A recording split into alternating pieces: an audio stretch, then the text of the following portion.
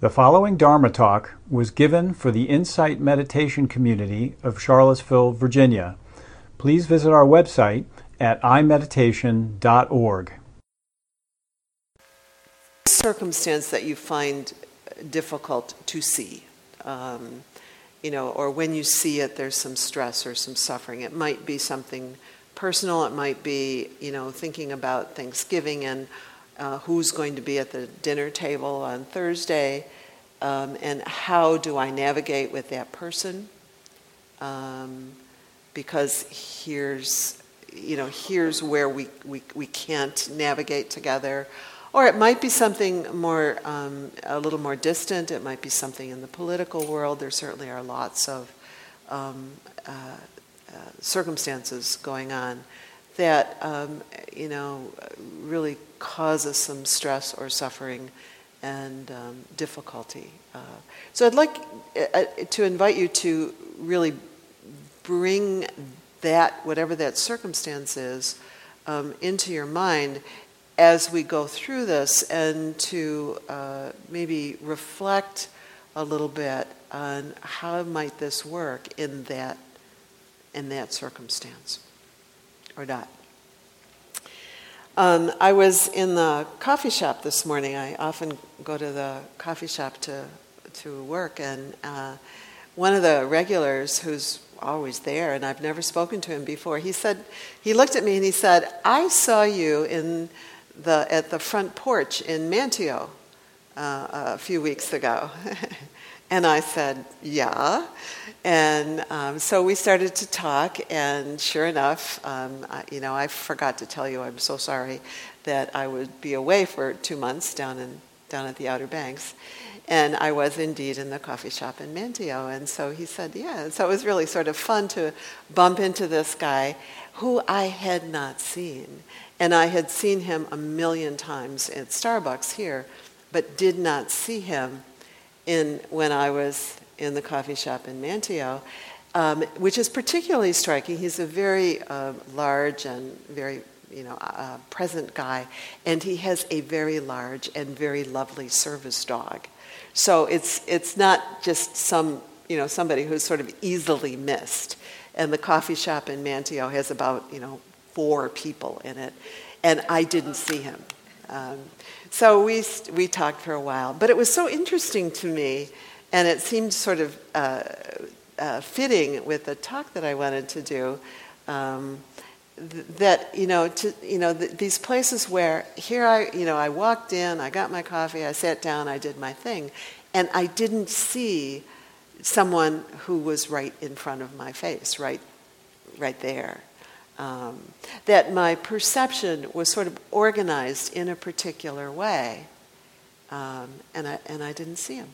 And it reminded me of Munindra's quote. He said, somebody asked Munindra once why he meditated, and he said, "So I will see when I walk into the market, so I will see the purple flowers." And it wasn't like, so it'll be nice and sweet and everything will be lovely. He was saying, it's so I will see more broadly.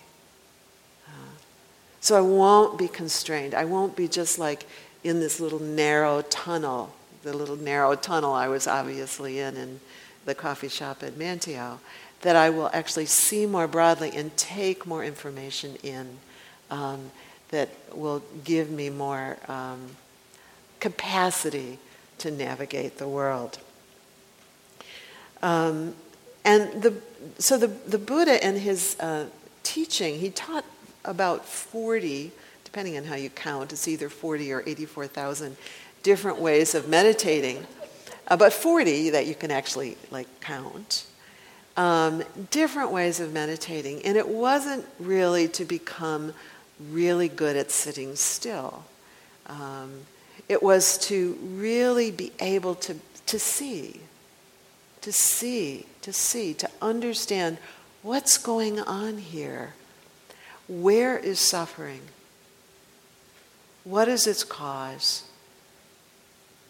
And how can I be released? Both internally and released in the sense of acting in the world in such a way that I'm not causing more suffering. And certainly we're confronted with that kind of situation all the time, you know. How do I be with this without suffering, even if it's difficult, and without reacting in a way that's causing more suffering? And the Buddha was a scientist. You know, we've talked about that a lot, a very practical scientist. It wasn't like, let's think up a bunch of rules or a bunch of theories or a bunch of ideas about things, but really looking carefully at how this works. So again, I'm going to remind you about whatever that circumstance is that you're inquiring into. Inviting an inquiry. How does this work? If I am suffering with it, if I'm stressed by it, how does this work for me?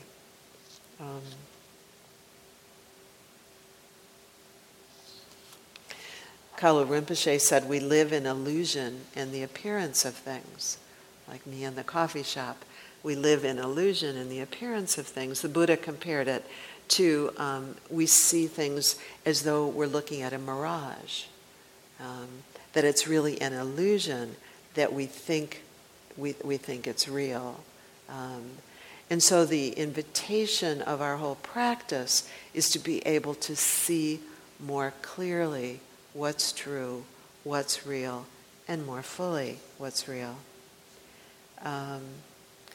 In his teachings, the Buddha didn't say don't have views about things. You know, don't have, perspectives on things. Don't have perceptions of how things are. He didn't say don't have them. He said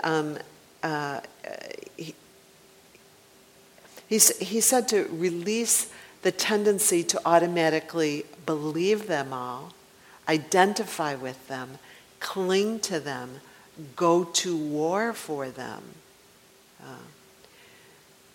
That we can see the way that we perceive things, but we don't necessarily have to cling to them in ways that cause us suffering and cause suffering for others.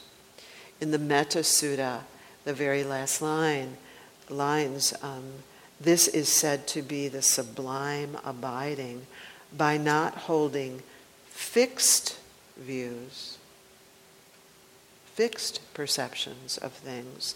The pure-hearted one having clarity of vision, being freed from all sense desires. I would say being freed from clinging to all sense desires is not born again into this world, meaning the world of suffering. By not holding fixed views. So the problem is that we have these views or these perceptions of things and that they get fixed, and then we live within the fixedness and we suffer. There's a story that the Buddha was meditating in a forest and a Brahmin came through who was sort of a professional pundit, sort of the Sean Hannity of the time. And he said, I've heard about you. What kind of teaching do you proclaim? And what he was doing was he was trying to kind of goad the Buddha into saying something that he could then argue with. And of course the Buddha knew that. He had that kind of sight, that he understood a street confrontation when he saw one. And the Buddha said, I proclaim such teaching that one does not quarrel with anyone in the world. And so the Sean Hannity just kind of went, and he left because he failed to elicit a struggle from the Buddha. And we could read that or hear that to be like, well, he's just wishy-washy and he just doesn't have an opinion. He doesn't have a view. But the Buddha was talking about the fixed views that cause us to go to war, whether it's war over Turkey or war over whatever it is that's in the news today. When he went back to the monastery, his monks asked him about, what he meant. He said, when the mind doesn't grab hold of things, That's what brings about the end of quarrels, disputes, and malicious speech, the end of suffering. So when the mind doesn't fix and contract, when I was in that coffee shop, my whole view was kind of contracted. It was narrow. So I wanted to talk a little bit about how this works for us as we read the morning news, as we go through the 24-hour news cycles, whether it's externally or internally in our own minds. We have 24-hour news cycles in our own mind. Mine gets really active at 2:30 in the morning. How about yours? My news cycle gets really cooking about all the things I need to do. Where this loop where we kind of worry about things, or we think about, what's right or what's wrong or what's good or what's bad.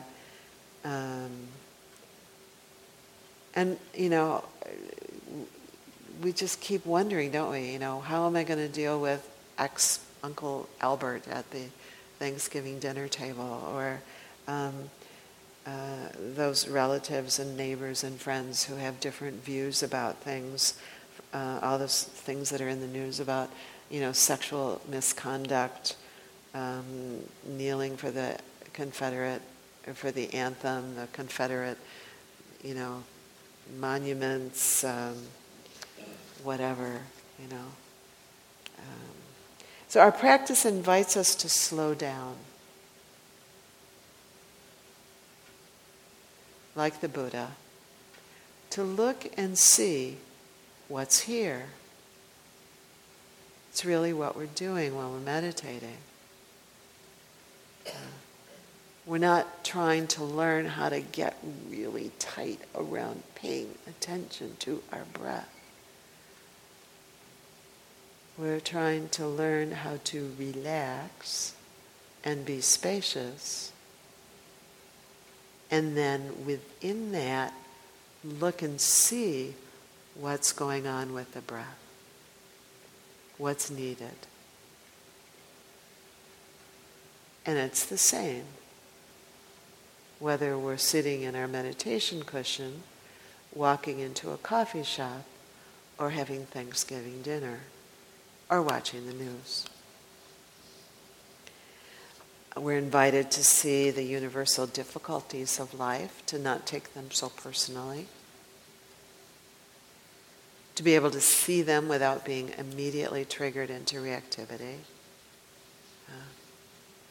to see impermanence, to be able to watch it, and to watch these things that we can't control. We don't, and to see what's needed, to see what we need to do. With respect to impermanence, when I'm at the ocean, I'm generally much more aware. Part of it is just having a lot more spaciousness in my life. But it's really so lovely. I said to my husband the other day, I said, when I'm home, I often don't see the changes in the weather the way I do when I'm there. I sit and, the light changes, or the wind comes up, or dies down, or the ducks start to quack, or the clouds come over, or the sun comes out and then it isn't. That we can really kind of slow down and see the impermanence and the infinite causes and conditions that are behind absolutely everything.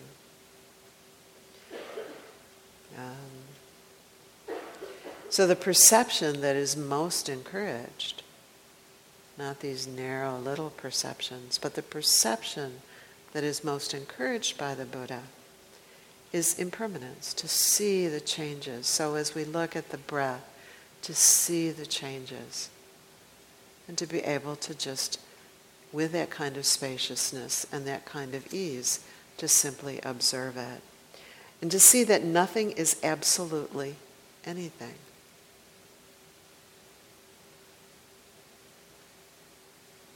Nothing is absolutely anything. I've been contemplating that a lot lately. I've been really curious about Roy Moore, and I've been contemplating nothing is absolutely anything. If I don't have a fixed view, well, what does that mean? What does that look like? What does it imply? I've been really curious. Nothing is absolutely anything, Ajahn Sucitto says. Everything is moving and shifting depending on how we look at it. Nothing is absolutely so.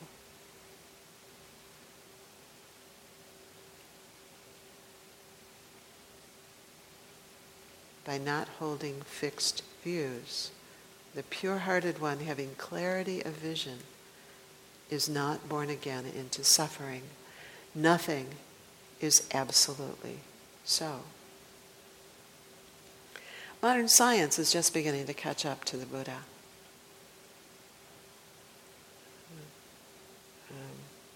We learn from modern science that our perceptions are unreliable.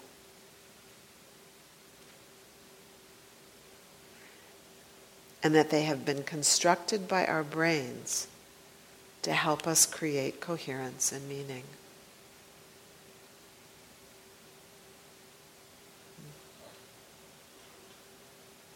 Indeed, science is beginning to acknowledge and agree with the Buddha that there are actually no permanent things, that nothing is absolutely so.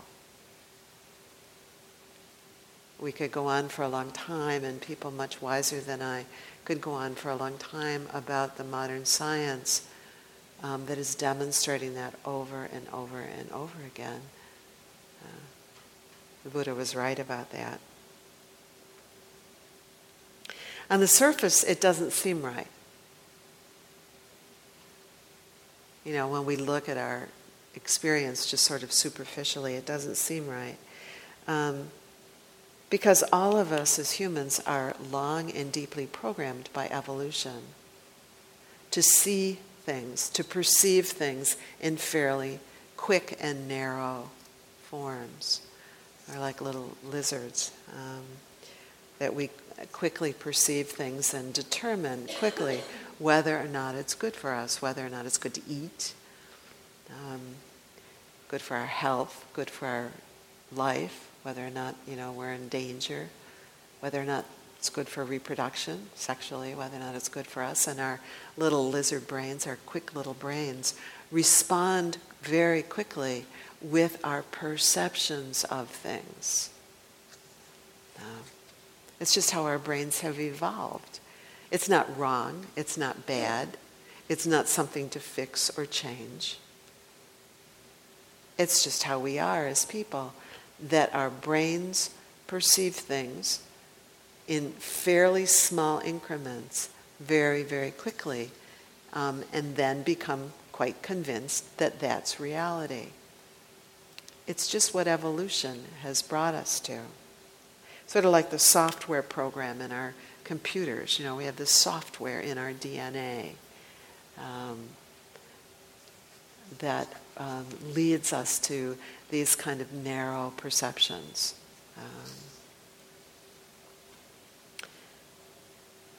It's not a mistake, and it doesn't need to be fixed as far as it goes. Our evolution just brought us with these particular skills that help us reproduce, help us stay healthy, help us stay alive. Good. The problem the Buddha and now modern science are telling us is that if we hold these views as fixed, as we kind of narrow and constrain and cling to those views, that's when we get into trouble for a whole bunch of reasons. Perceptions, Ajahn Sucitto goes on to say, have some truth in them, but they are partial. Science is telling us that they are about, what do you think, how much percent truth? 5% truth. We take in about 5% of the available data. They're blurred, but these tendencies build up intense configurations. Ajahn Sucitto calls them wax models that walk around larger than life. We can be fighting with some monstrous perception that the mind has created about self or others. Have you noticed that? 5%. If we're lucky, I have 5% of the data about Roy Moore. I'm really lucky. Rick Hansen in Buddha's Brain. He says everything changes. That's the universal nature of outer reality and inner experience. Therefore, there's no end to disturbed equilibria as long as you live. But to help you survive, your brain keeps trying to stop the river, struggling to hold dynamic systems in place, to find fixed patterns in this variable world, and to construct permanent plans for changing conditions.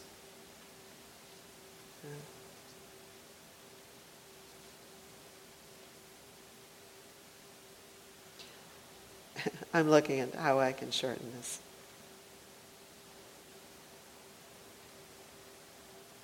So from the moment we're born, we start with these perceptions and the narratives, the stories that go with them. And then we choreograph our whole lives around them. I had a certain perception and a narrative and a whole dance as I walked into that coffee shop. It worked fine. And so it would work fine unless it doesn't. And there are all sorts of circumstances where it doesn't.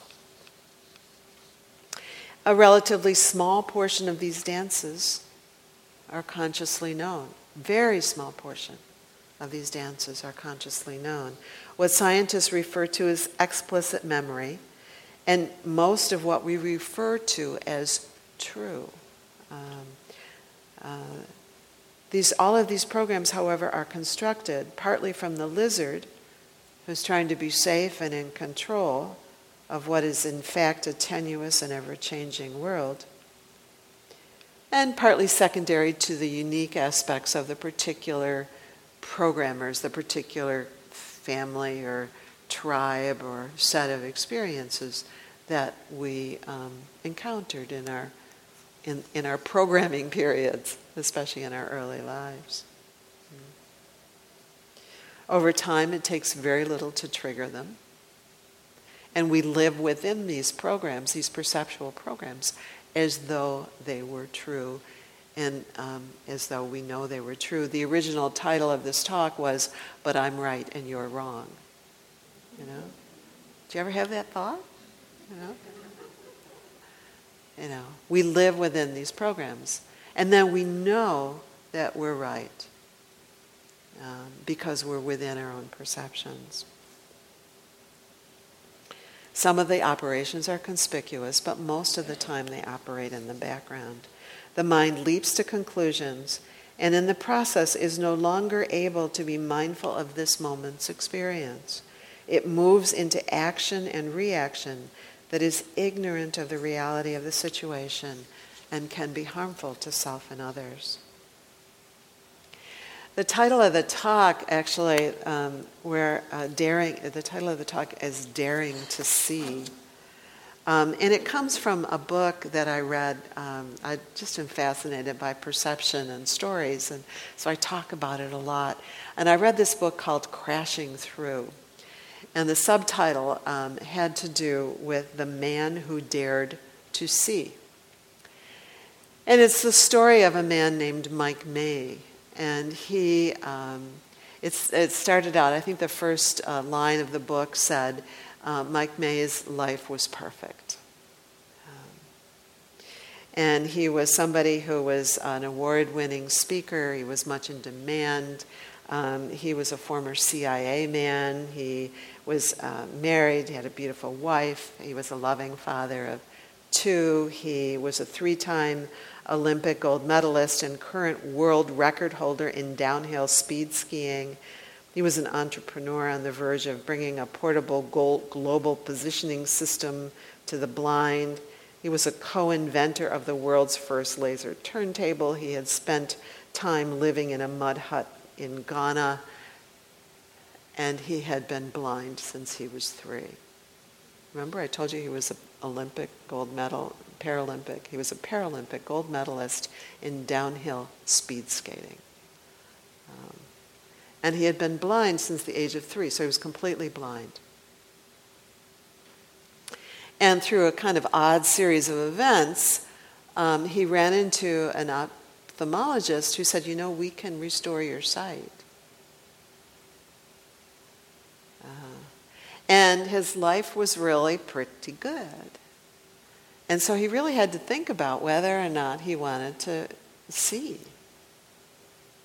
So he went through the, of course, the book. He went through the operation, and he had a terrible time because his perceptual ability, his visual perceptual ability, was back where it was when he was born. His brain had lost the capacity to organize perceptions into things. He could see shapes, he could see movement, he could see color, but he couldn't put them together into any coherent, meaningful array. He couldn't ski anymore because he thought shadows were real things. He couldn't tell what was a mogul and what was flat. He couldn't tell the difference between men and women. He was walking down the street one day and there was this shape, this big shape, and he couldn't figure out what it was. And then he looked at it a really, really, really, really, really, really, really long time, and he saw that it had a head, and then it had an arm. And he finally made out that it was a homeless man sleeping on the ground, but that he had just a terrible time. He was on an airplane one time, and he was talking to the woman next to him, and he said, "How can you tell which person is the flight attendant?" That his brain had lost the capacity to organize information into the perceptions that we take for granted. And it was said that his ability to see was sort of like a really, really, really bad security camera at your local 7-Eleven. That the best he could come up to with a lot of practice. And at one point, he even very seriously considered stopping the medication that would allow his body to reject the transplant that enabled him to see. It was so difficult.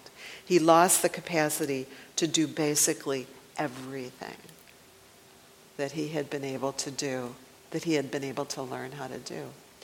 And what was really interesting to me about that is that it showed so clearly how our perceptions form, and that we kind of organize this color and movement and shape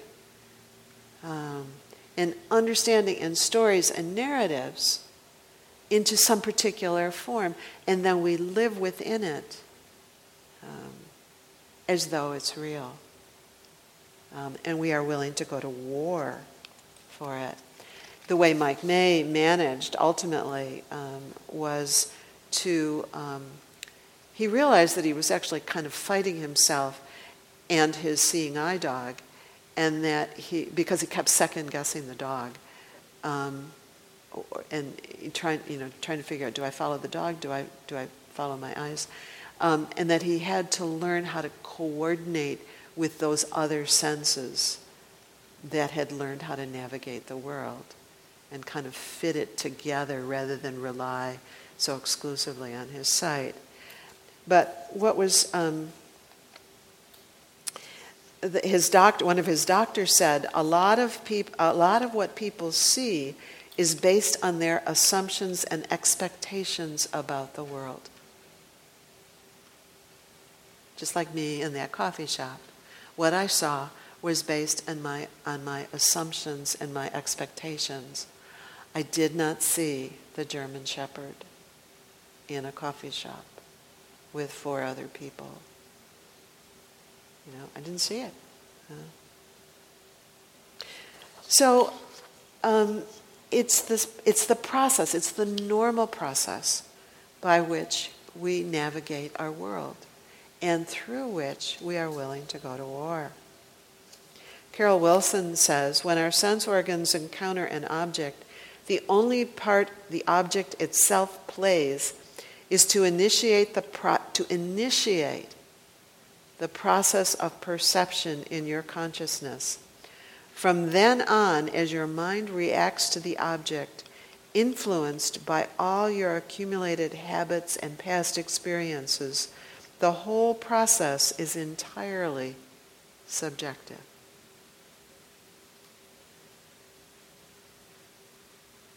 We are fabricating our world. When your mind is full of anger, she goes on to say, the whole world seems to be a hell realm. When your mind is peaceful, free from clinging or fixation, whatever you do is in accordance with the way things are. You experience everything as primordially pure. By the time the 10th thought comes, it believes the 5th one as true, and it has always been true. When it's just a series of perceptions, stories, thoughts, narratives, guiding further perceptions, further stories, further narratives. We can watch how that all goes.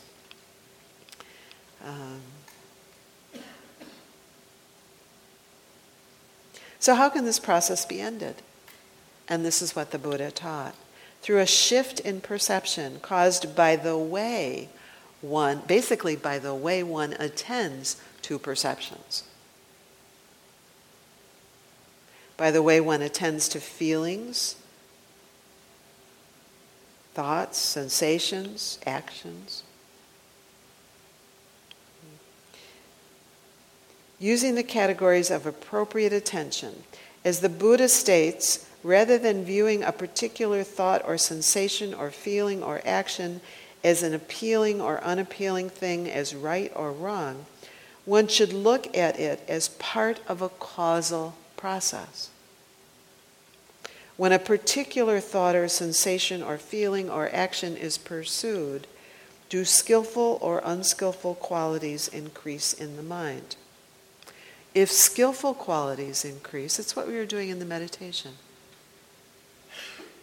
If skillful qualities increase, the thought or sensation or feeling or action may be pursued. If unskillful qualities increase, it shouldn't. That's a helpful guide. So when I'm thinking about Roy Moore or listening to the news, that's a helpful guide.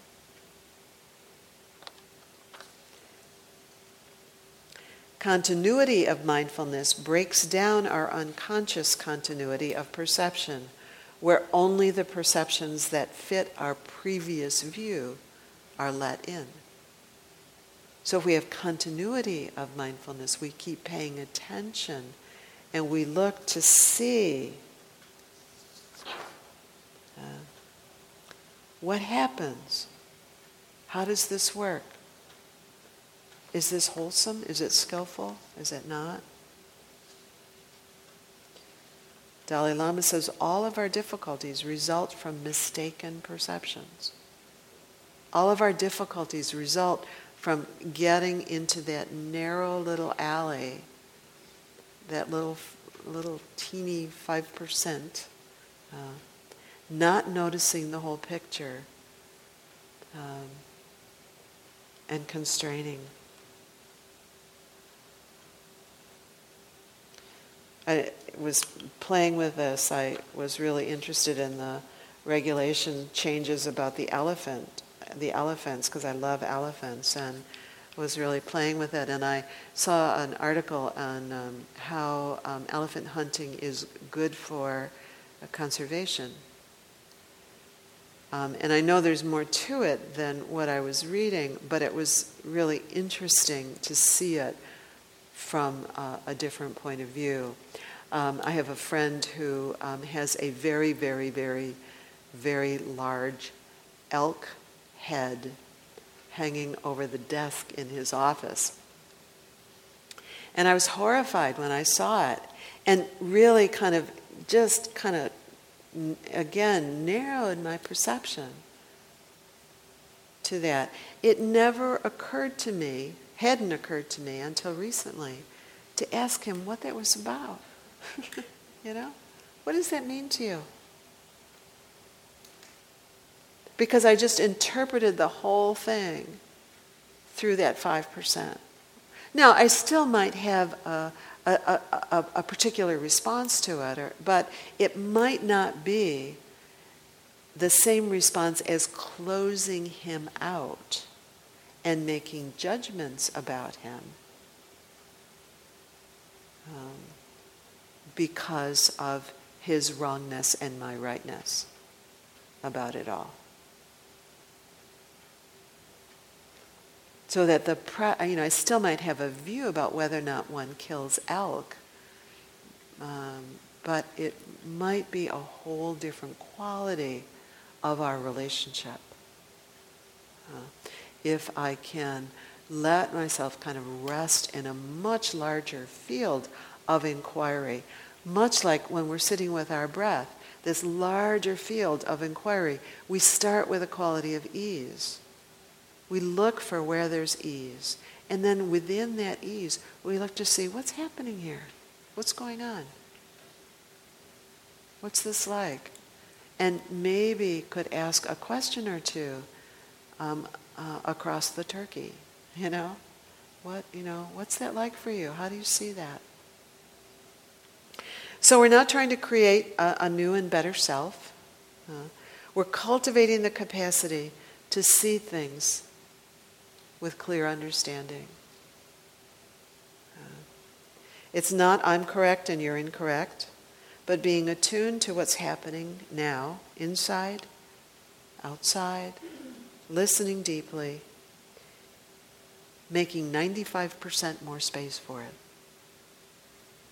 Being more curious, not reacting according to its feeling tone, but responding wisely with a wider perspective and with precision, skill, and wholehearted kindness. I would invite you to consider that with whatever that difficulty is that you're pondering, to maybe take it home and reflect on it a little bit.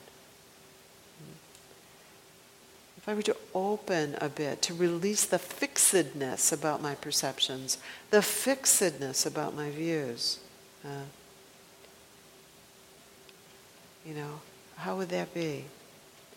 To see with a wider and wider context, with a heart and a mind as big as the world, to see what is wholesome and healing in any given moment, which is different in any given moment.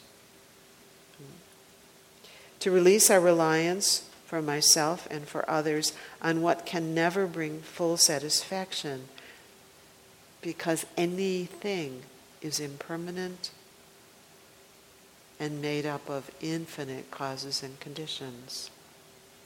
So the invitation of our practice is to rest in this mysterious,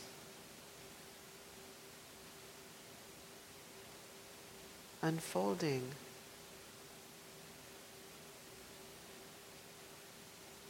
of human life. This mysterious unfolding of the political circumstances in our world. This mysterious unfolding of what's mine to do. Speak, think, say. To kind of reach more widely. With a little bit less certainty and a little bit more ease. And maybe you'll see the dogs in the coffee shop. So, blessings on your Thanksgiving. And I'll see you next week.